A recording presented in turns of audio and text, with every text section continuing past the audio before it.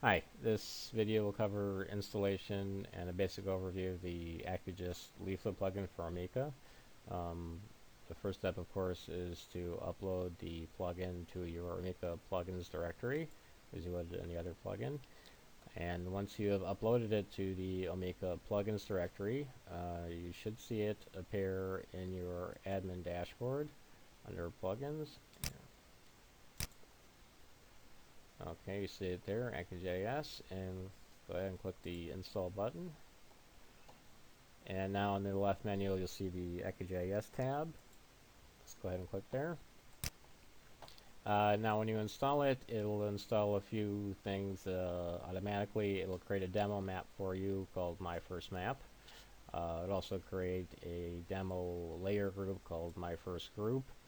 And it'll also add some of the more common base layers or tile providers as well. Some of them require an API key, others do not. And there's also some of them also require a token key in addition to that, such as Mapbox. We'll get into that in a later video. But let's go ahead and just add a map quickly here to see what it looks like. The plugin works by shortcodes, so I'm just going to go ahead and copy the shortcode here, and I'm going to add a page.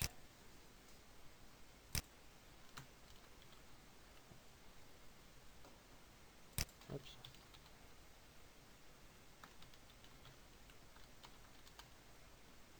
And just paste the map in there.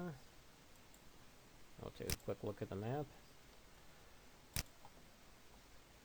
Okay, so here we see the demo, the map that comes, that installs when you install the plugin. This is just to give you a basic idea of the objects and the map. Of course, we have markers. You can use this for the pop-up. You can add text as well as images, as well as links, and it can be formatted. Same for polygons and over here lines.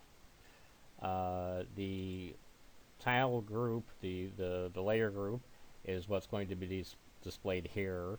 You can do this on a per map basis. This will allow you to, if you want to show or offer your viewers the ability to look at different base layers for your map. There. Okay, and on the left here we have our sidebar. The sidebar will list all of the objects that are on the map.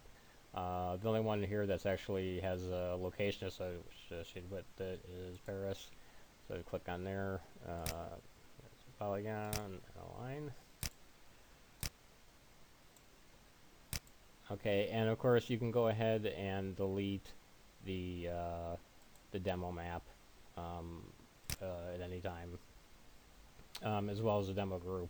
And in the next video we'll show how to create a map, as well as adding base layers and layer groups as well. And if you have any issues with the plugins, you can simply go back to plugins and you can deactivate or uninstall the plugin at any time. Thank you.